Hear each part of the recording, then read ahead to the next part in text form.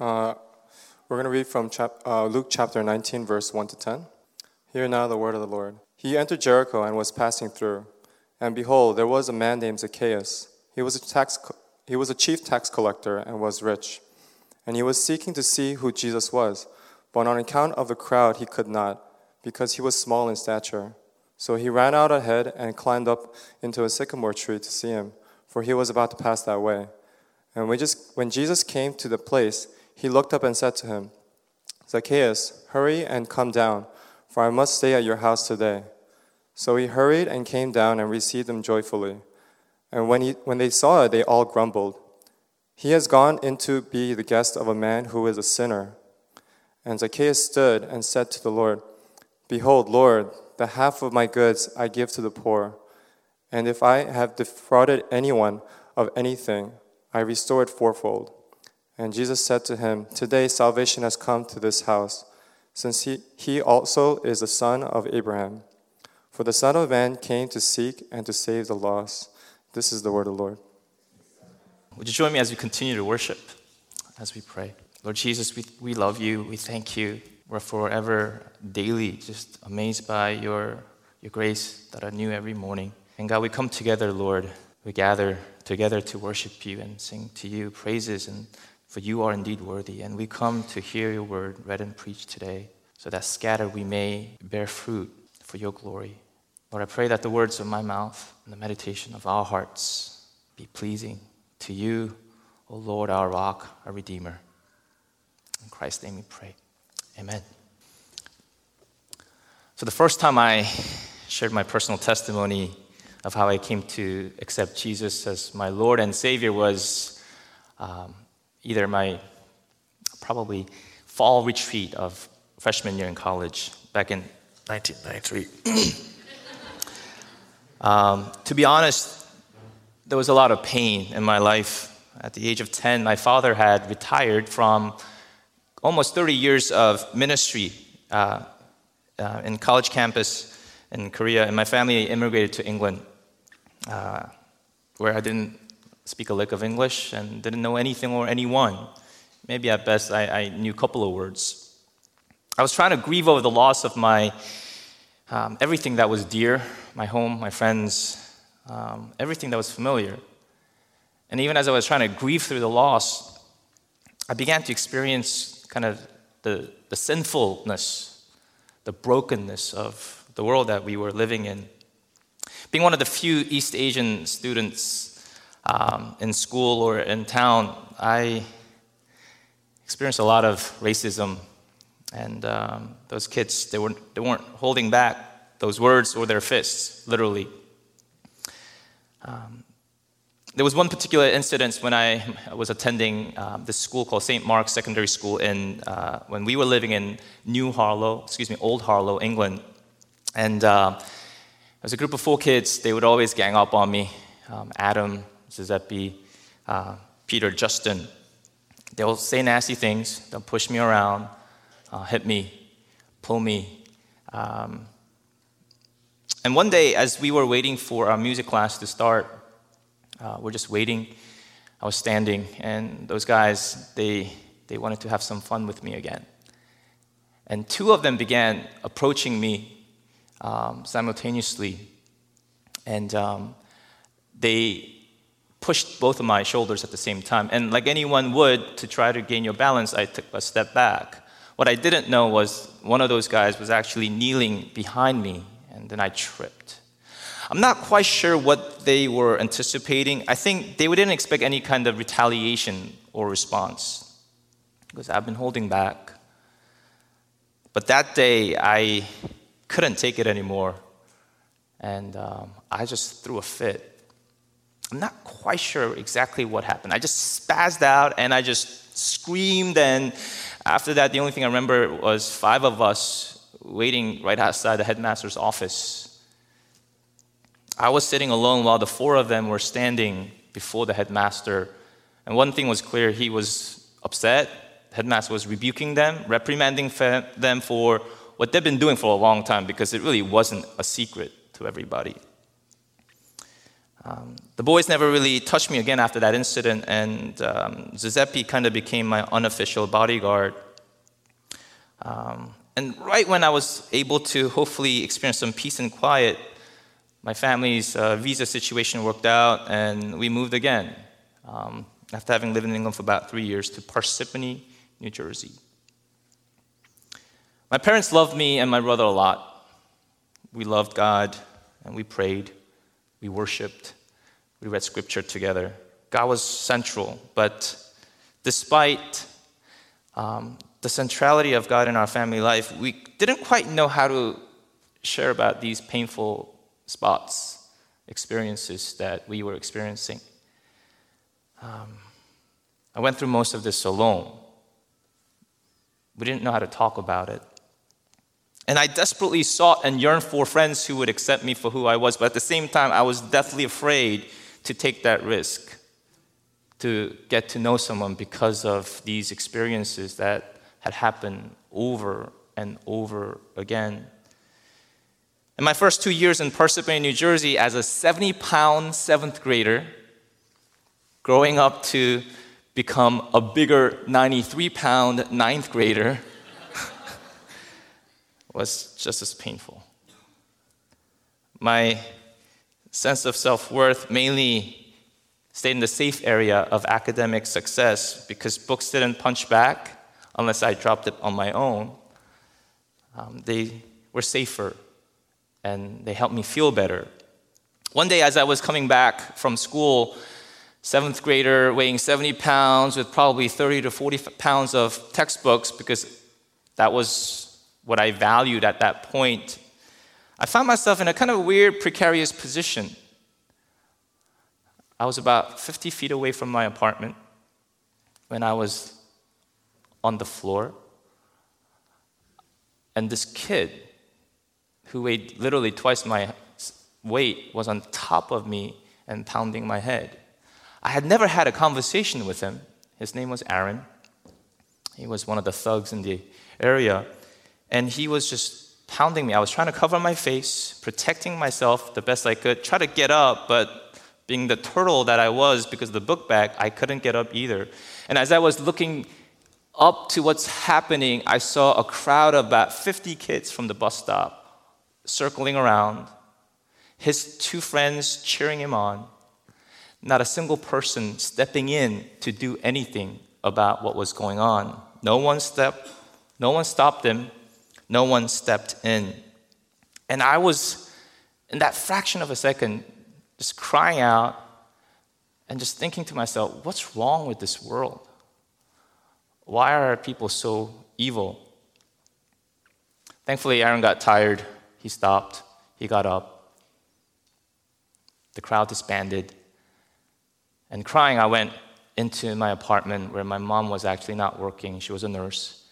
And she asked me what's going on. And I told her what happened, and in tears. And she's examining my head, asking me if I was okay. And yes, I wasn't physically bleeding. But one thing for sure, as I walked into my room to be alone, my heart was a bleeding mess. And like any, 7th grader would feel, they wouldn't want to go to school the next day, but that was not an option. And I didn't want to take the bus, but our family situation, prevented me from taking the car. So I went to the bus stop, and I didn't want to see those guys again. So I mustered, figured out maybe I should go into the convenience store. They won't beat me up again inside the store. So I stayed as closest to the clerk, the cashier, as possible, and hoping that they won't come into the store. But eventually, Aaron and his friends did come into the store, and I was trying not to make eye contact, but eventually they came around, and I saw Aaron, and he had a cast on his arm. He had broken his hand because he had hit my hard head too many times. They never touched me after that day, but I kept my distance from people. And everything was happy and great. Not really. I took a risk to make a friend. And it was the first friend I made. His name is Danny. And we began spending a lot of time together, playing Nintendo. Some of you guys may be seasoned enough to know what the original Nintendo system is. There's one hand. Some of you guys are lying. And it's kind of weird because, as we were playing video games in my apartment one day after school, we were fighting over some stupid game, and he picks me up and he throws me on my couch. Now, I'm still 70 pounds, 7th grader. Everyone I know is like twice as big as I am. Danny was about a foot taller. Literally, he throws me on my couch and also begins to punch my head. And I'm telling him to stop. Danny, stop. What are you doing? And after what felt like eternity, he cries, I cry, he storms out of the apartment. And no one else is home at that time, interestingly. And I didn't tell anyone about that. The next day, I didn't want to go to school either, but again, the same thing. He didn't come to the bus stop. His mom took him to school. And I saw him in the hallway, walking. He didn't acknowledge me. He had broken 2 of his fingers.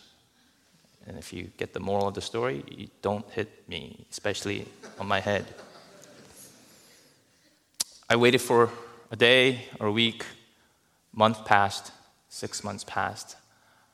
I really wanted us to make up and be friends again. It's one thing to get beaten up by some thug that you don't know, that you don't care about, but it's something else to get beaten up by your first best friend. For the first 10 years of my life in Korea, I was really well-liked. At least I like to think I was. I never got beaten up, that's for sure. People didn't make fun of me. Things made sense. But in these 3, 4, now 5 years, I couldn't help but feel that there was something wrong with me. Like as if I'm defective, not likable. Kids in England, kids in US, just made me review myself in the world. And despite God's physical protection, I did feel utterly alone and unwanted. And it felt safer, like I said, to be with books. Books were interesting and fun, educating, made me feel better about myself, and they didn't hurt me. And to be honest, if I'm not careful, I can easily retreat away to books these days too. Maybe not like written books, now to audiobooks. When I think about Zacchaeus in today's familiar passage, those of us who grew up in church, I'm pretty sure you've heard this many, many times. I feel Zacchaeus.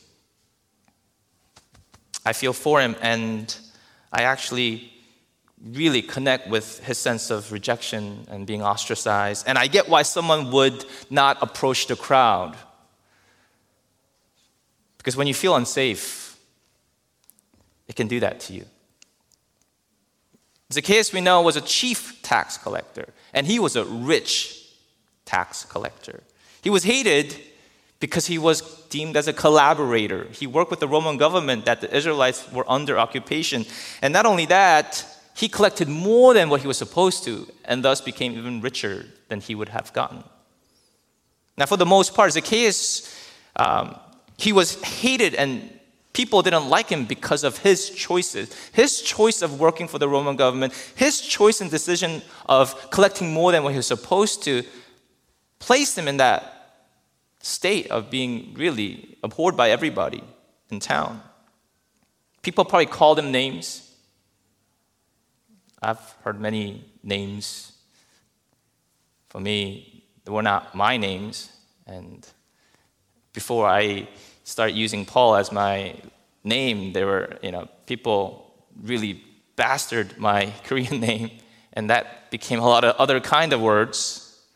Maybe some of you guys might have experienced that. And perhaps people hurt him, if not physically, definitely emotionally, letting him know his place, that he's a sinner, that he's a reject, that he's not one of them, not wanted. And it is this Zacchaeus who heard that there's this guy named Jesus who was a friend of tax collectors like him and sinners to prostitutes.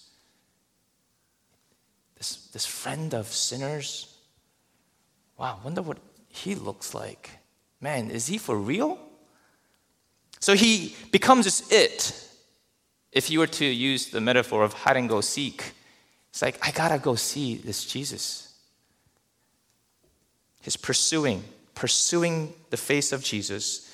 And he approaches a crowd, and being a short man, he could not see. Most of my life, I experienced my life in this perspective.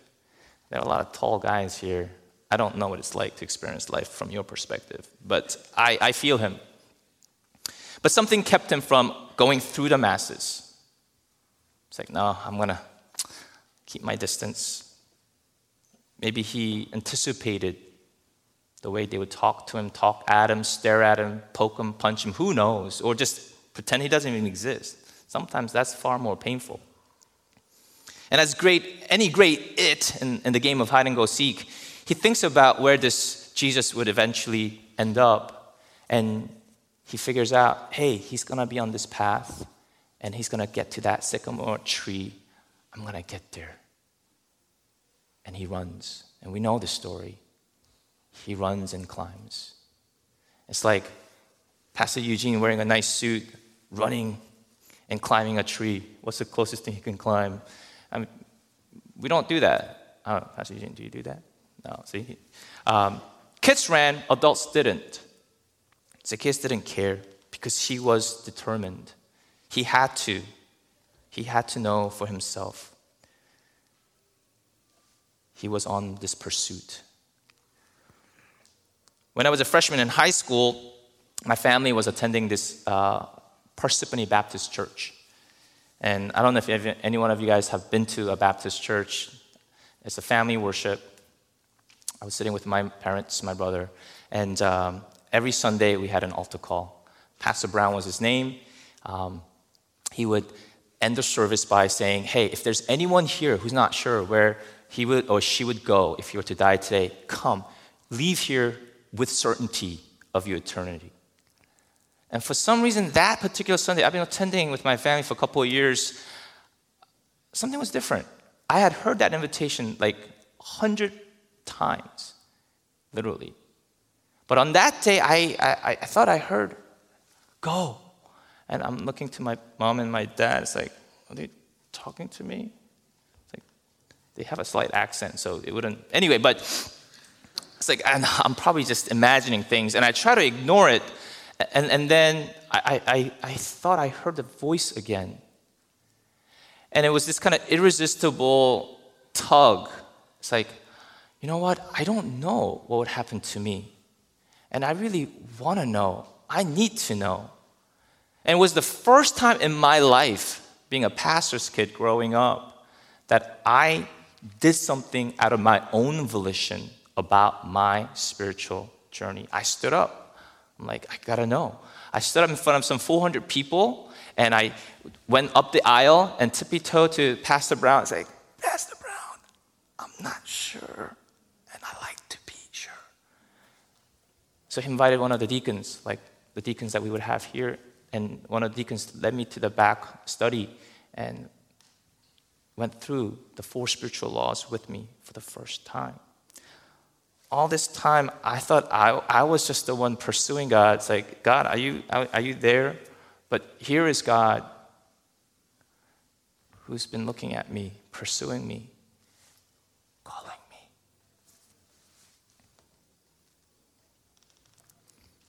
My main motivation, actually, however, though, was pretty simple.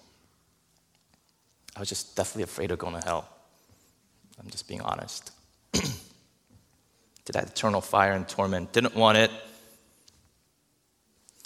But this Jesus, as I began to spend time with him and his word, I came to realize that he didn't just want to be my Savior who would save me from sin and the consequences of sin and death and eternal separation, but he wanted to be and demanded to be my master, my king, who wanted to reign in all areas of my life, and that he wanted to be, yes, my friend. Be with me. Want me. I just was hoping for a get out of hell ticket. And all this time, God wanted far more. He wanted me. And that's what God wants from you. He wants you. He wants to be your Savior. He wants to be your Lord. He wants to be your friend. I still wrestle, though, because I love and I depend on Jesus as my Savior. And I really enjoy Jesus as my friend. Because all my life I've been searching, waiting, looking for that.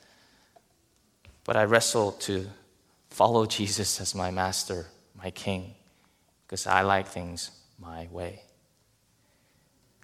You know, Zacchaeus went after Jesus. He took the initiative. He went out without reservation. And if he hadn't done what he had done, if he didn't run over and climb that tree, it is most likely that he probably wouldn't have seen the face of Jesus. He probably wouldn't have heard Jesus call him by his name, that invitation to come down, hearing Jesus saying, "Hey, Zacchaeus, I must stay at your house. I want to be your friend."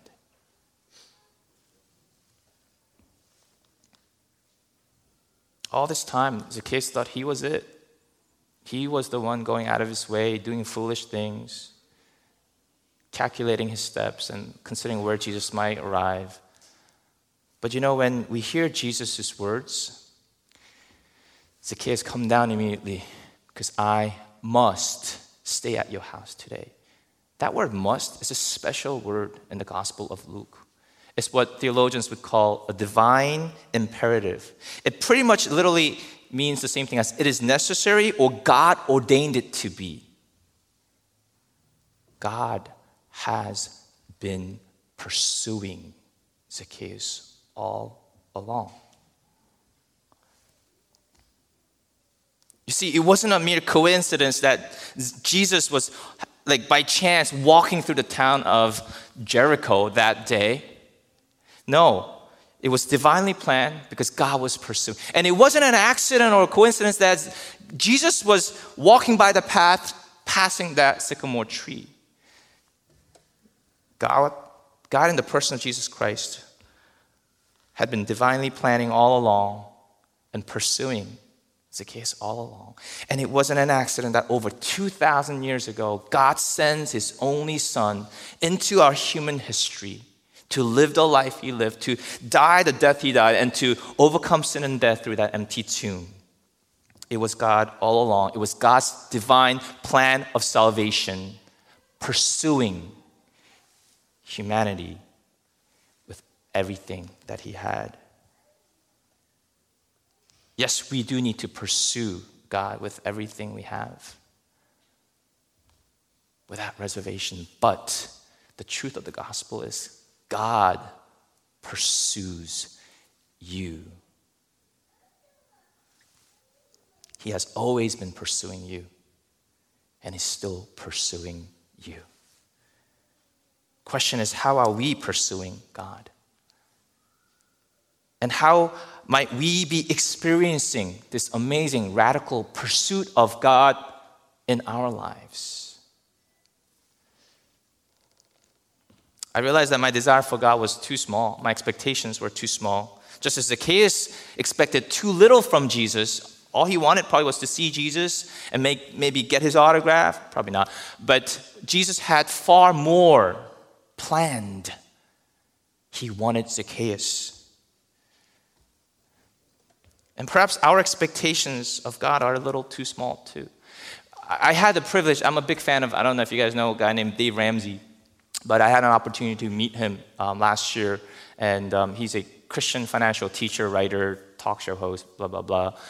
A bunch of us who are big fans of his, we lined up and we had a copy of his book and we wanted to get him to sign it and take a picture. And I got that. And that was really all that I expected. And I waited with like all these other people, waiting. He was busy doing the show, and he came out in between break time. We're waiting. He didn't have enough time, so I had to wait more. People who had to take a flight, it's like, oh, he's not coming out. I'm like, sorry. So I step up and keep waiting. And he comes out, and he's like, I'm introducing myself. Hi, my name is Paul. I'm from New Jersey. I'm a big fan of yours. Whip up that book. And by the way, everyone is told, get your book ready, get your pen ready, and get your camera ready, okay? We're going to do this in boom, boom, boom. And, I got it signed. I got a picture. And that's it. And I'm sure, even 5 seconds after, he probably doesn't remember my name because people do that for him all the time. The extent of expectation is getting that autograph and a picture. Boom, boom, that's it. And probably that's what Zacchaeus had, his expectations. And maybe our expectations of Jesus, if we're not careful, maybe look kind of similar. What are we hoping from Jesus, with Jesus? Jesus just can't be my Savior. If Jesus is my Savior, He is my friend. And if Jesus is my Savior and friend, He demands to be my Master and King.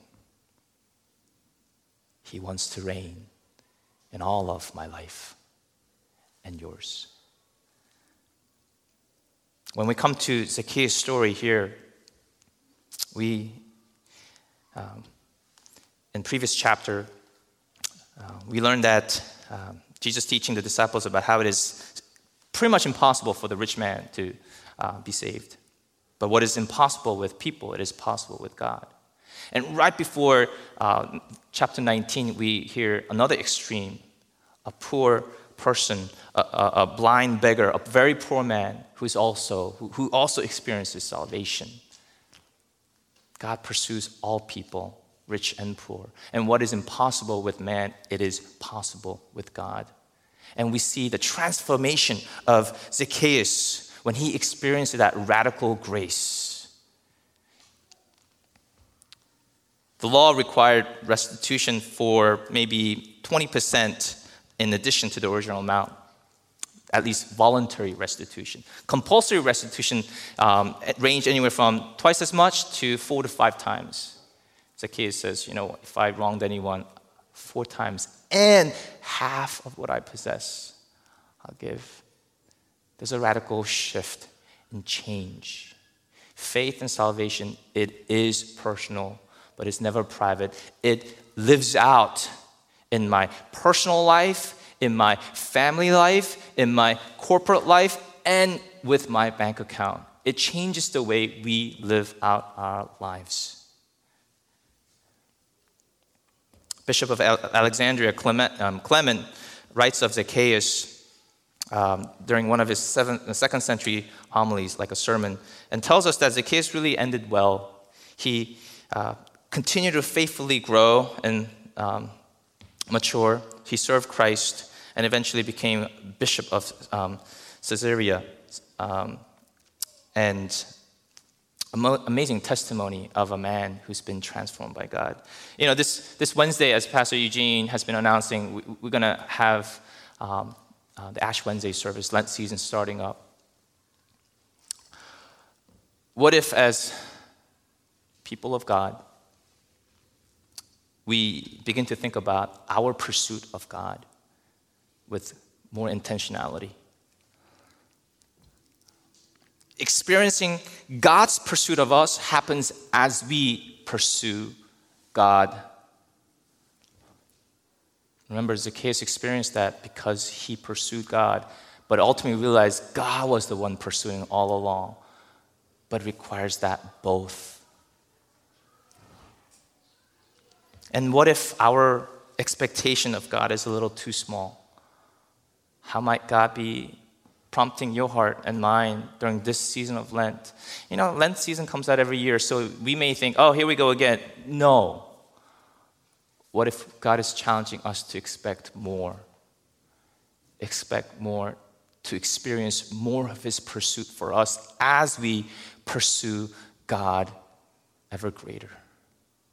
And I want to end with 2 practical suggestions. One, I believe on Wednesday you're going to have the opportunity to come worship, start the season of Lent with that card where you're going to think about what you're going to fast from and what you're going to feast on. I think this is such an awesome opportunity to pursue God without reservation. And we don't necessarily fast from things that are bad. If they're bad, you shouldn't do it anyway. We fast from good things to pursue the greatest thing, which is God himself.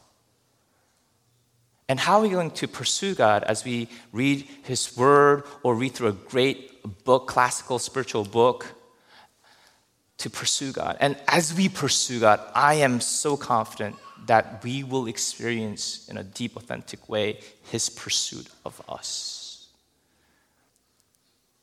And finally, just really basic.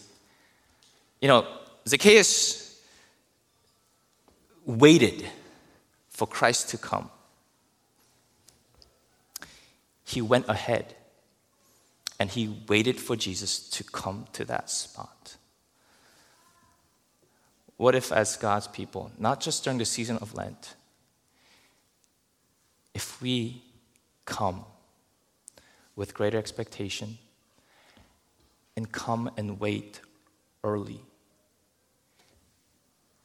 come to worship early and wait with that expectation and anticipation. Expect more. Pursue him with greater intensity.